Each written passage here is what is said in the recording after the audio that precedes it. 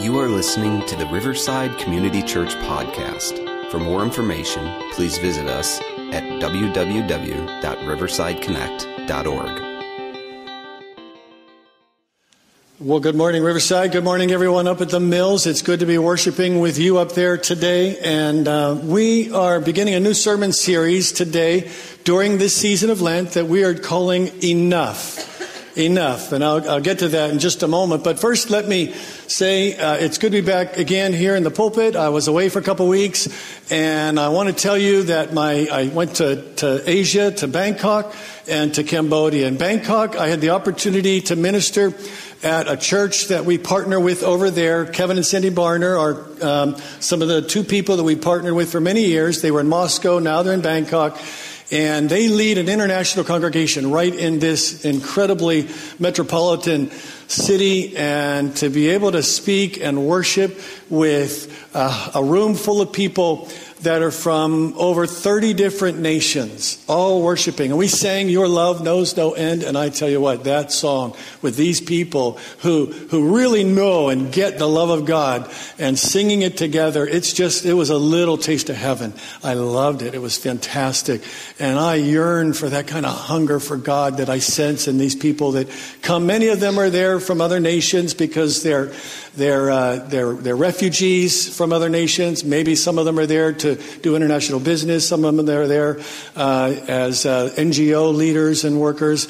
So it's just a cool environment. I wish I could take everybody with me there to experience that. And then in Cambodia, I was with our own Steve and Christy Pink, who were on staff with us. If you're new to the church, they moved to Cambodia last year. Steve is a graphic artist and a teacher, and his mission over there is to create a school, an apprenticeship for young people that are graduating from the orphanages that many of you support and we have supported here, and to help train them and teach them a trade so that they can have a sustainable way of living in this third world, very developing nation, and everything is going well for them. Steve and Christy, I couldn't be more proud of the work that they're doing over there, and neat to be able to partner with them. So it was great, but I'm glad to be back, and I'm glad to be worshiping with you today as we begin this series called Enough. I want to speak to you about the power of one word.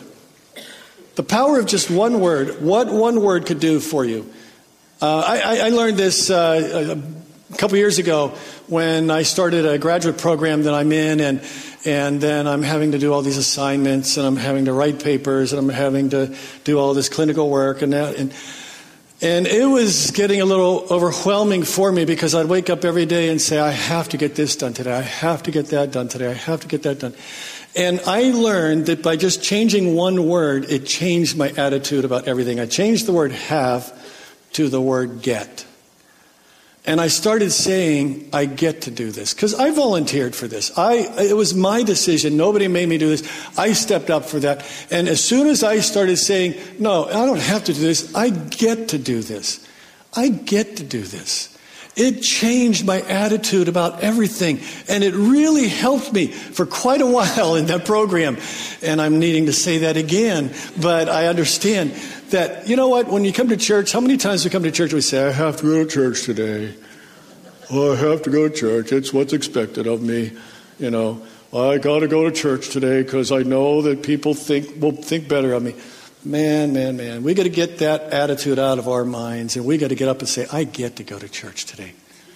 I get to worship God today. I get to be in the presence of God with other believers. I get to hear from God's word today. And when we come with that attitude, it changes everything that we will receive when we come here today and any Sunday that we gather together. A book somebody gave me a couple weeks ago, a friend gave me a book called One Perfect Word by Debbie McCumber. And she's an entrepreneur, and she gets together with other entrepreneurs, and they have a group and a small group together. And for the last, I don't know how many years, several years, they have decided that they're going to take one word from God's word and focus on that for one whole year. And I think so often we get so many words flooding our brains, going in one ear, and they just go out the other. And their idea was if we just take one word and settle in on that for the whole year, let that rattle around in our brains, let it sink down into our hearts, what would it do? And so over the words, they've they focused on words such as trust. For whole year, just let that one word, trust, sink in. Brokenness. What does that mean? If we just focused on that for a whole year and let us understand our brokenness and the brokenness of Jesus when he came and said, this is my body which is broken for you. How does that mean? What does that mean for me? Brokenness. Words like hope, surrender. So what a great book. And she said that as they've done that, it has changed far more about her and her understanding of God than anything else that she had ever done. Jesus said, if you remain in me and my words remain in you, get those words in you, not just going through you, but in you. If they remain in you, then he says, ask whatever you want and it'll be done for you. So here, during this season of Lent, as we head up into Easter, the word that I hope that I'm going to hold out for you, and I want you to consider taking that word, just letting it into your head and letting it rattle around your brain, chewing on it, swallowing that, digesting that word, letting that word and that's the word enough. Would you just say that word with me again? Enough. Let's say it again. Enough. Enough. Wow. I've had... That's the word I want us to dwell on. Lent begins with Ash Wednesday. And in our tradition, we don't do this. I sometimes wish that I would. Maybe someday I will. But in many traditions, they do Ash Wednesday where you come and the minister or the priest takes the ashes and puts it on your forehead and repeats the scripture that says, remember that thou art dust and to dust thou shalt return. Repent and believe the gospel. And so the season of Lent is a time to think about our fleeting life. That we're from dust we came, to dust we shall return. And so let's repent and believe the good news. Life is temporary. Life is fleeting. Life is transient. So during this time we consider what the meaning of our transient life is. There's got to be good news in all of that. So it's a time of fasting, it's a time of reflection, it's a time of doing what Psalm 90 says, where it says, teach us to number our days that we might gain a heart of wisdom. So during this season of Lent, I want enough to be that thing that I want us to focus on. Enough, the definition is adequate for the want or need, sufficient for the purpose, or to satisfy the desire. So let's ask the question, do you have enough? Enough what? Do you have enough? Do you have enough clothes?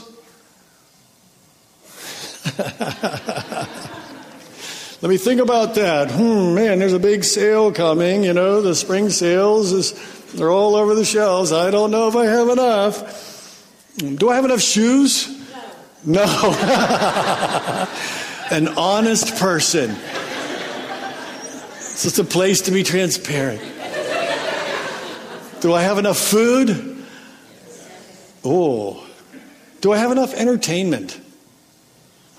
Do I have enough social networking? Is there enough technology in my life? Is the roof over my head enough for me? Is my savings account enough? No. Do I have enough debt? Yes. We all have too much debt, but not enough stuff. I wonder if there's a relationship between that. I wonder if there's something about that. How much is enough? How much is enough? Rockefeller was asked that one time. How much more would be enough? Just a little bit more. Enough is that sweet spot between want and need. You have enough to meet your need, but you don't need more. It's that that enough is that place where your hunger is quenched and there's still food in front of you, and you're able to say, I had enough, and you slide the plate away, and you're able to walk away. Maybe even leave a little bit of room for dessert. Enough. It's that ability to say, this is good. I'm thankful. Now I can move on for other things. Teresa and I watched a documentary recently, The Queen of Versailles. I don't know if any of you watched that. But it's the story about Jackie and David Siegel, the couple who live in Orlando. They are the owners of Westgate Resorts, which was the largest timeshare company in the country, maybe in the world. And they set out to build the largest single-family house in the United States, and they were calling it Versailles because they were going to model it after the Palace of Versailles in France. And so the documentary begins by wanting to chronicle the building of this house. But right as they built the shell of the house up, they got it all up, the subprime mortgage collapse happened. Now understand this, his business was built completely on leveraging debt because he wanted to just keep building the business as big as it could get, so they would always take whatever they built and borrow off of that and invest in the next resort, the next big casino. And the last project that he was building was a giant casino. The biggest casino in Las Vegas was what they were working on. And then this hit, and all of a sudden the banks would not loan them the money. And he was so far underwater he could never continue on. So they went from this family that had more than enough to a family that all of a sudden they had to look at their cash flow and start selling off. And it's a really sad documentary. It's a tragic documentary, but it is a real study of this idea that the American lifestyle could always be ever extending and expanding and growing for more and more. And he in his business and she in her own personal desire for more stuff. At one point in the movie, I think they had 8 kids, and because there's never enough kids, and so they had 8 kids, and so they're building this big house, and they just keep buying more and more stuff. They showed her when they couldn't borrow money to do anything, and they were running out. They're basically on paper probably far poorer than any of us in this room, but they have more stuff than you could believe. And she'd go out shopping and just fill truckloads of gifts for the kids, going through the toy stores and just pulling everything off the shelves, buying everybody a brand new bike, and then they go home and they open one of their mini garage doors to put the new 9 bikes or 8 bikes that she bought for them, and there's like 40 bikes already sitting there. And I look at that and I think, well, I'm not like that.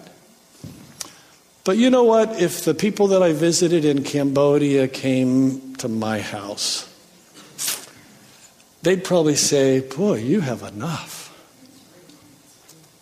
When they only have the clothes on their back, and if they're rich, another set of clothes to change into.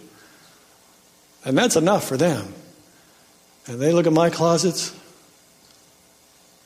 So this disease that we never have enough, this monster of more, as we've talked about it in the past, it affects all of us. It affects all of us. That if I just have a little bit more, I'm going to be happy. So really this house that was started back in 06 or 08 or wherever that was, it's now sitting there still empty in Florida, and they've never been able to complete it. And I don't even know if they still own it or if the bank owns it by now. But it's just a documentary about this crazy, the emptiness of a lifestyle that's built on the myth that more, just a little bit more, will make me happy. So this I can't get enough sickness leads to more than enough stuff, too much debt, too much stuff, too much food and excess in all kinds of ways, but not enough savings, not enough to be able to have some left over to be able to give and care for others around me. More than that, it's like this beautiful mansion that we build that we think it's going to have everything we ever need, and we walk in, it's really empty, and then the door locks behind us and we're trapped by the very thing that we thought was going to satisfy us. We become imprisoned by the things that we think are going to give us just enough to make us happy. Jesus was very clear about the deceitfulness of this not having enough, this monster of more, and the deceitfulness of money. In Matthew chapter 6, verse 19, and also in Luke 12, he talks about this in the Sermon on the Mount, the seminal sermon. He says in Matthew 6, verse 19, "Do not store up for yourselves treasures on earth, where moth and rust destroy and where thieves break in and steal, but store up for yourselves treasures in heaven, where moth and rust do not destroy, where thieves do not break in and steal. For where your treasure is, there your heart will be also." And so what he's saying is that your heart resides where your treasure lies. Tony Bennett saying, "I left my heart," right? Finish it. "In." There you go. You got it. So where's your heart these days? Is your heart in the stock market? Every day you got to check that, man. You got to see, do you have more today or less today?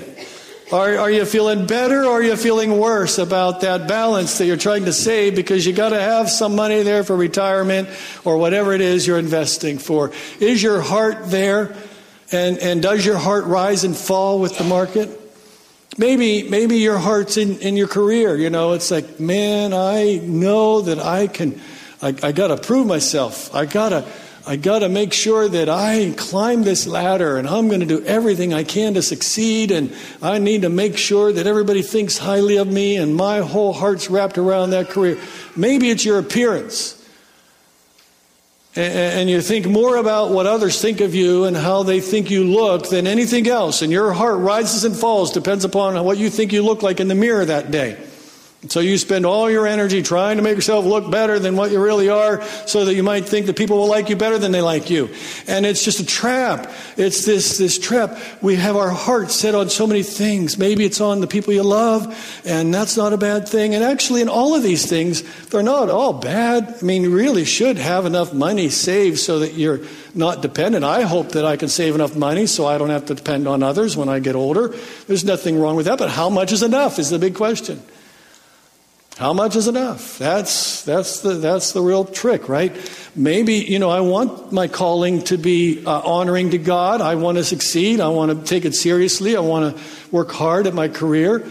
I don't want to offend people with my looks. I want to be able to have a good appearance. I love my kids. I love my spouse. I love my friends and family.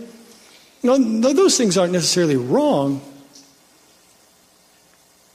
But just remember this. Every one of those things I mentioned is going to rust. It's made from dust. You die, and even if it's there in the bank account, you can't take it with you. It's all going to go back in the box.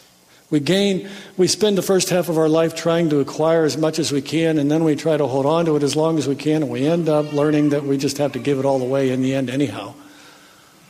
Say, why do I have all this stuff? What good is it doing for me? Jesus goes on to say in Matthew 6, the eye is the lamp of the body. If your eyes are healthy, your whole body will be full of light. But if your eyes are unhealthy, your whole body will be full of darkness. If then the light within you is darkness, how great is that darkness? And so what he's saying here is you become what you treasure. You know the saying, you are what you eat, right? And so you become the very thing that you treasure. Though we here in Oakmont have a place of business about a block away from here. And I walk in that place, Oakmont Bakery, and it is full of treasures. It is full of treasures. And sometimes I go down there in the middle of the day just to stand and look, smell. You don't have to pay to smell it. And rarely will I walk out of there without something. But this time of year, they have one of the things that I treasure most. And they do it. It's a seasonal thing. And it's these like large puffy donuts filled with custard, covered with icing, Pushkis. How many have had pushkis? Oh, man. That's hard. The eyes are the window of your heart. And when I set my eyes on those things, my heart just beats faster. But, so when you set your eyes on healthy things, you're going to be healthy. But if you set your eyes on unhealthy things, you're just going to become one giant puchki. I mean, if you do too much of that, you become what you eat. So, the word enough is that ability to walk in there and say, I've had enough.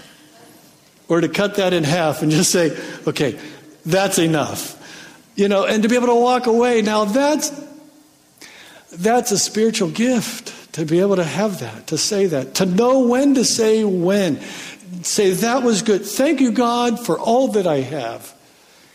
Thank you, God, for what I currently am able to digest. Thank you, God, for what I'm able to put in my stomach today, because I know there are people around the world that struggle to find anything to eat, and we have all these choices. Thank you, God. Thank you, God, for enough. God, you are more than enough for me. And that applies to every area of our life. Not just food, but clothes and shoes and your savings and your entertainment and sex and alcohol and Facebook, and it's being able to say, this is getting out of control. Enough is enough. And put it away. Slide it away. I don't need that. I don't need that. Let's just say that word enough again. All right? Enough. One more time. Enough. Okay, one more time. Enough. There. It gets easier the more you say it, doesn't it? Maybe the rest of our time we should just repeat the mantra, enough, enough. That might help. But Jesus went on to say, no one can serve two masters. Either you're going to hate the one and love the other, or you're going to be devoted to the one and despise the other. You cannot serve both God and money. Notice, he equates money as a little g God. You cannot serve the big G God and also the little g God of money. Because if you end up serving the little g God, it becomes your big G God. And the big G God becomes your little g God. Jesus said elsewhere, what does it profit you if you gain the whole world and yet you lose your soul? And so, if it all goes back in the box, how do we learn to say enough is enough? Enough is enough. Enough is enough. If we can say enough to the little g gods of our life, then there's always going to be the big G God in our life who's going to be more than enough for us. Or maybe I should reverse that and say, if the big G God is more than enough, then we have the capacity to the little g gods and say, I've had enough. I've had enough. And I can walk away from you. I don't need you. I can live without you. So how do we learn to do that? How do we say that? Well, from the very beginning of time and God's forming his people, we see that God is teaching his people the lesson of knowing how to say enough is enough. And if you have your Bible, turn with me if you would quickly. If you don't, I'll read the story here in Exodus chapter 16. It tells a story about the people of God after they were delivered from Egypt and they're wandering in the wilderness. They get out there, they get a little tired, they get a little hungry, they get a little thirsty, they get grumpy, and they remembered the food they had back in Egypt, and they are saying, if only we were back in Egypt, we need to go back in Egypt, oh Moses, why'd you take us out here to die, and yada yada. And they remember the food, and the food wasn't that great, but then when you don't have any food, even bad food looks good to you, right? So, but God heard them, And he heard their cries, and he said, okay, here's what I'll do to take care of you.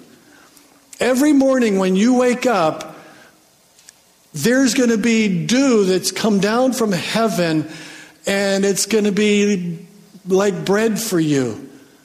And it's called manna. You know what manna literally means? In Hebrew it means, what is it? What is it? What is it? And it's described as this little honey-like, bread-like substance that they could gather. And so, you know, it was Putschkis. God loved them so much that he rained down Putschkis from heaven on them. And that's how much God loves you. I just want you to know that. But it was this honey-like, bread-like substance, and they could gather only enough for that day, because it would spoil. It would spoil. They couldn't hoard it. They couldn't get more than what their family needed, because they needed to leave enough for the rest of the people. And it was like God's going to say to them, you know what? I am enough for you for today. Tomorrow, I'll be enough for you for tomorrow. The next day, I will be enough for you for that day.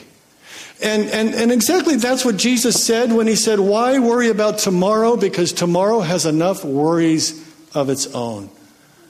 If God is enough for you today, then God will be enough for you tomorrow.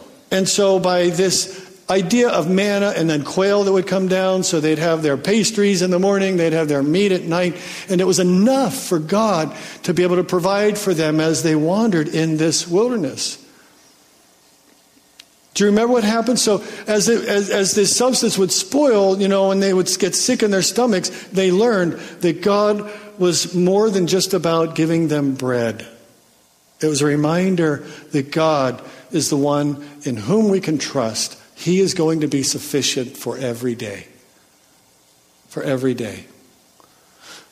Notice what else it says here in the Old Testament, Leviticus chapter 19, and God's talking about, the different laws in Leviticus that God's giving to them on knowing how do we live as people of God in this promised land that you give us.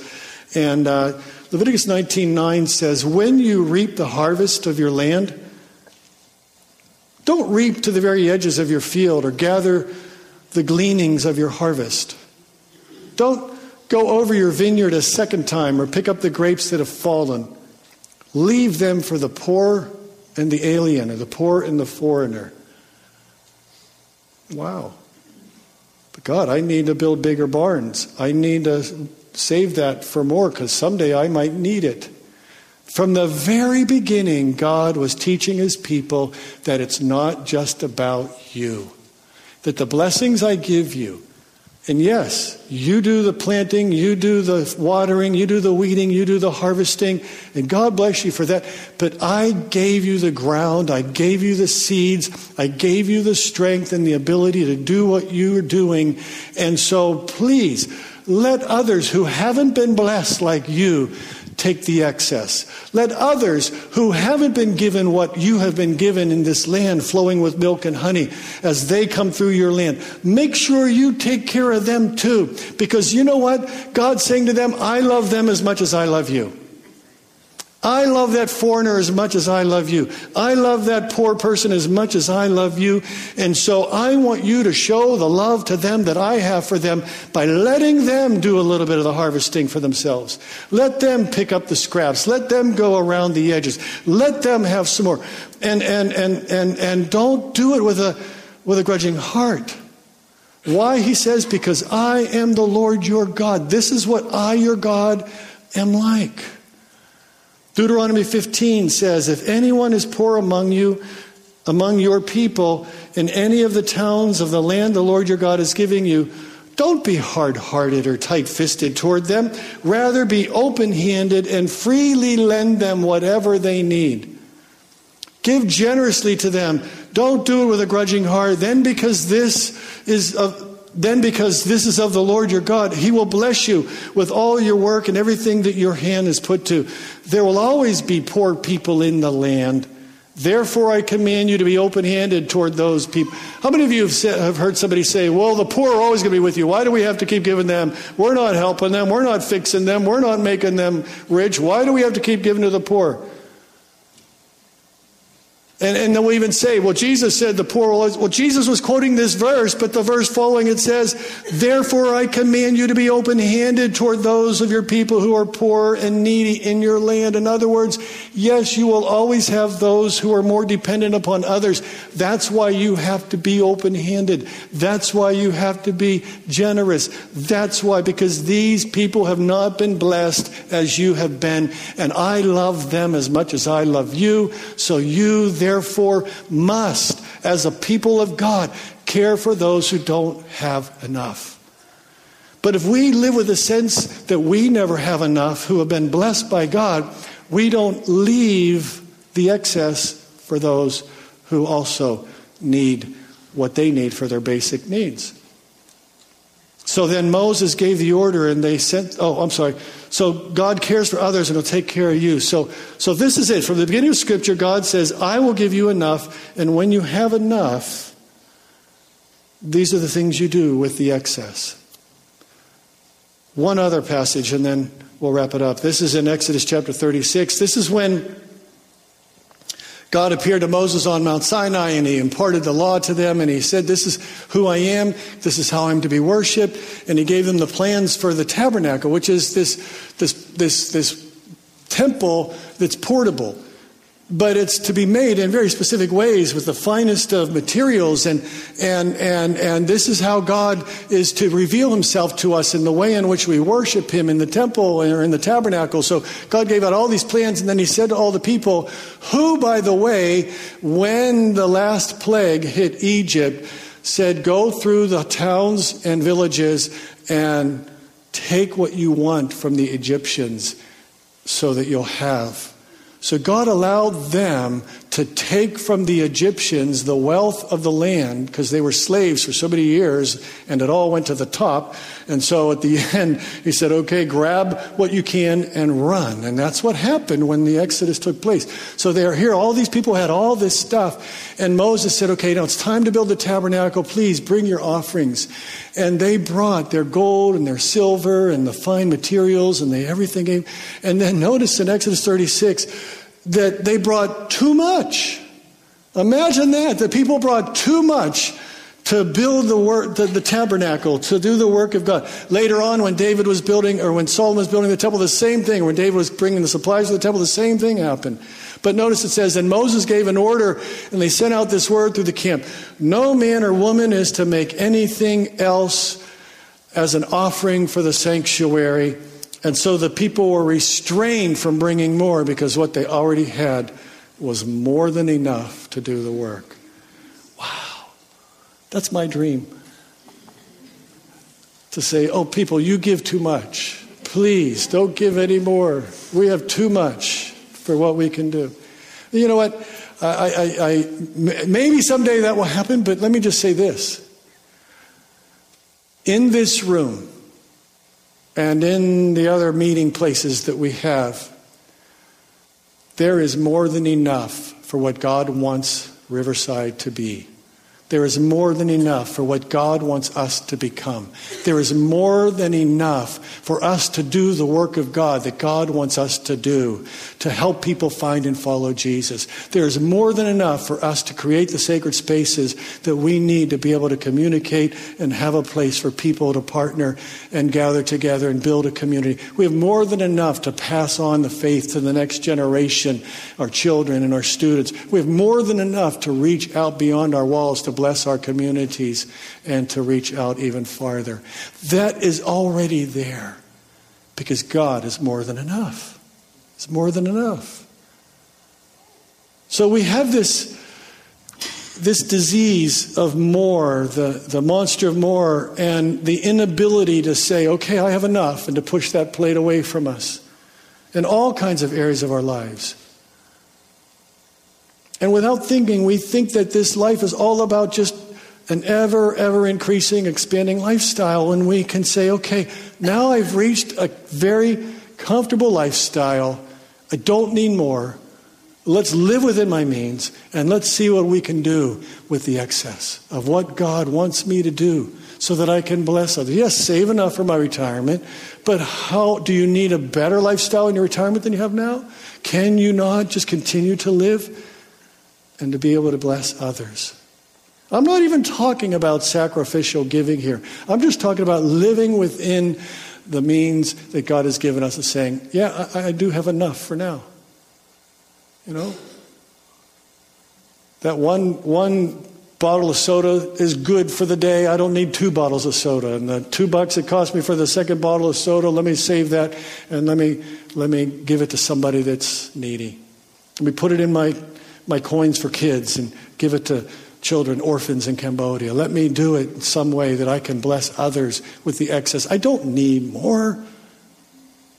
The first puchki was enough. I don't need the second one. It's not good for me.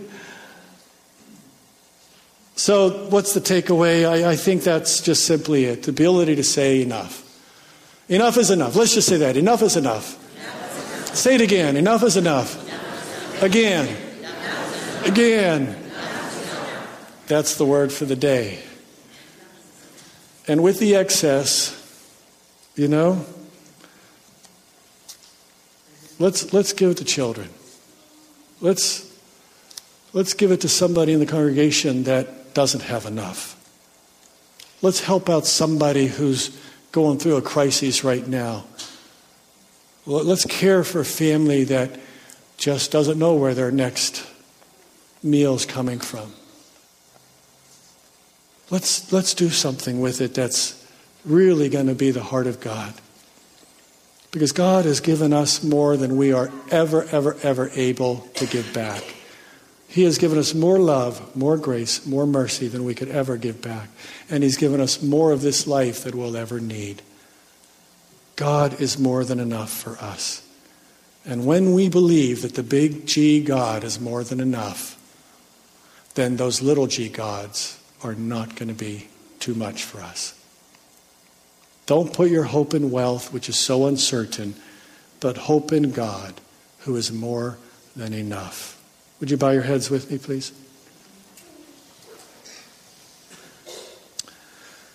Lord, we just come to you this morning and ask that you would let that word enough just rattle around inside of our heads. This week, give us moments of realization where we can just say, oh, that's the word enough. I've had enough. I've had enough, and I can say no to that because I have enough. I have enough. Help us to be grateful for what we have and not envious of what others have. Help us to be able to be ready to release the excess of what we have so that it might be used in ways to touch and change other people's lives. Help us to realize the good that we can do for other people that far pales in comparison when we think about what we want and what we need in our own lives. And Lord, more than anything else this week, I pray for those moments where you help us to consider how wonderful and amazing and generous you are to us. That unspeakable gift of your grace through your Son, Jesus Christ. Help us to realize that you are so much more than enough for us and how good and sufficient you are so that we can live with a sense of abundance and not scarcity. In Jesus' name we pray. Amen. Thank you for listening to the Riverside Community Church podcast. For more information, please visit us at www.riversideconnect.org.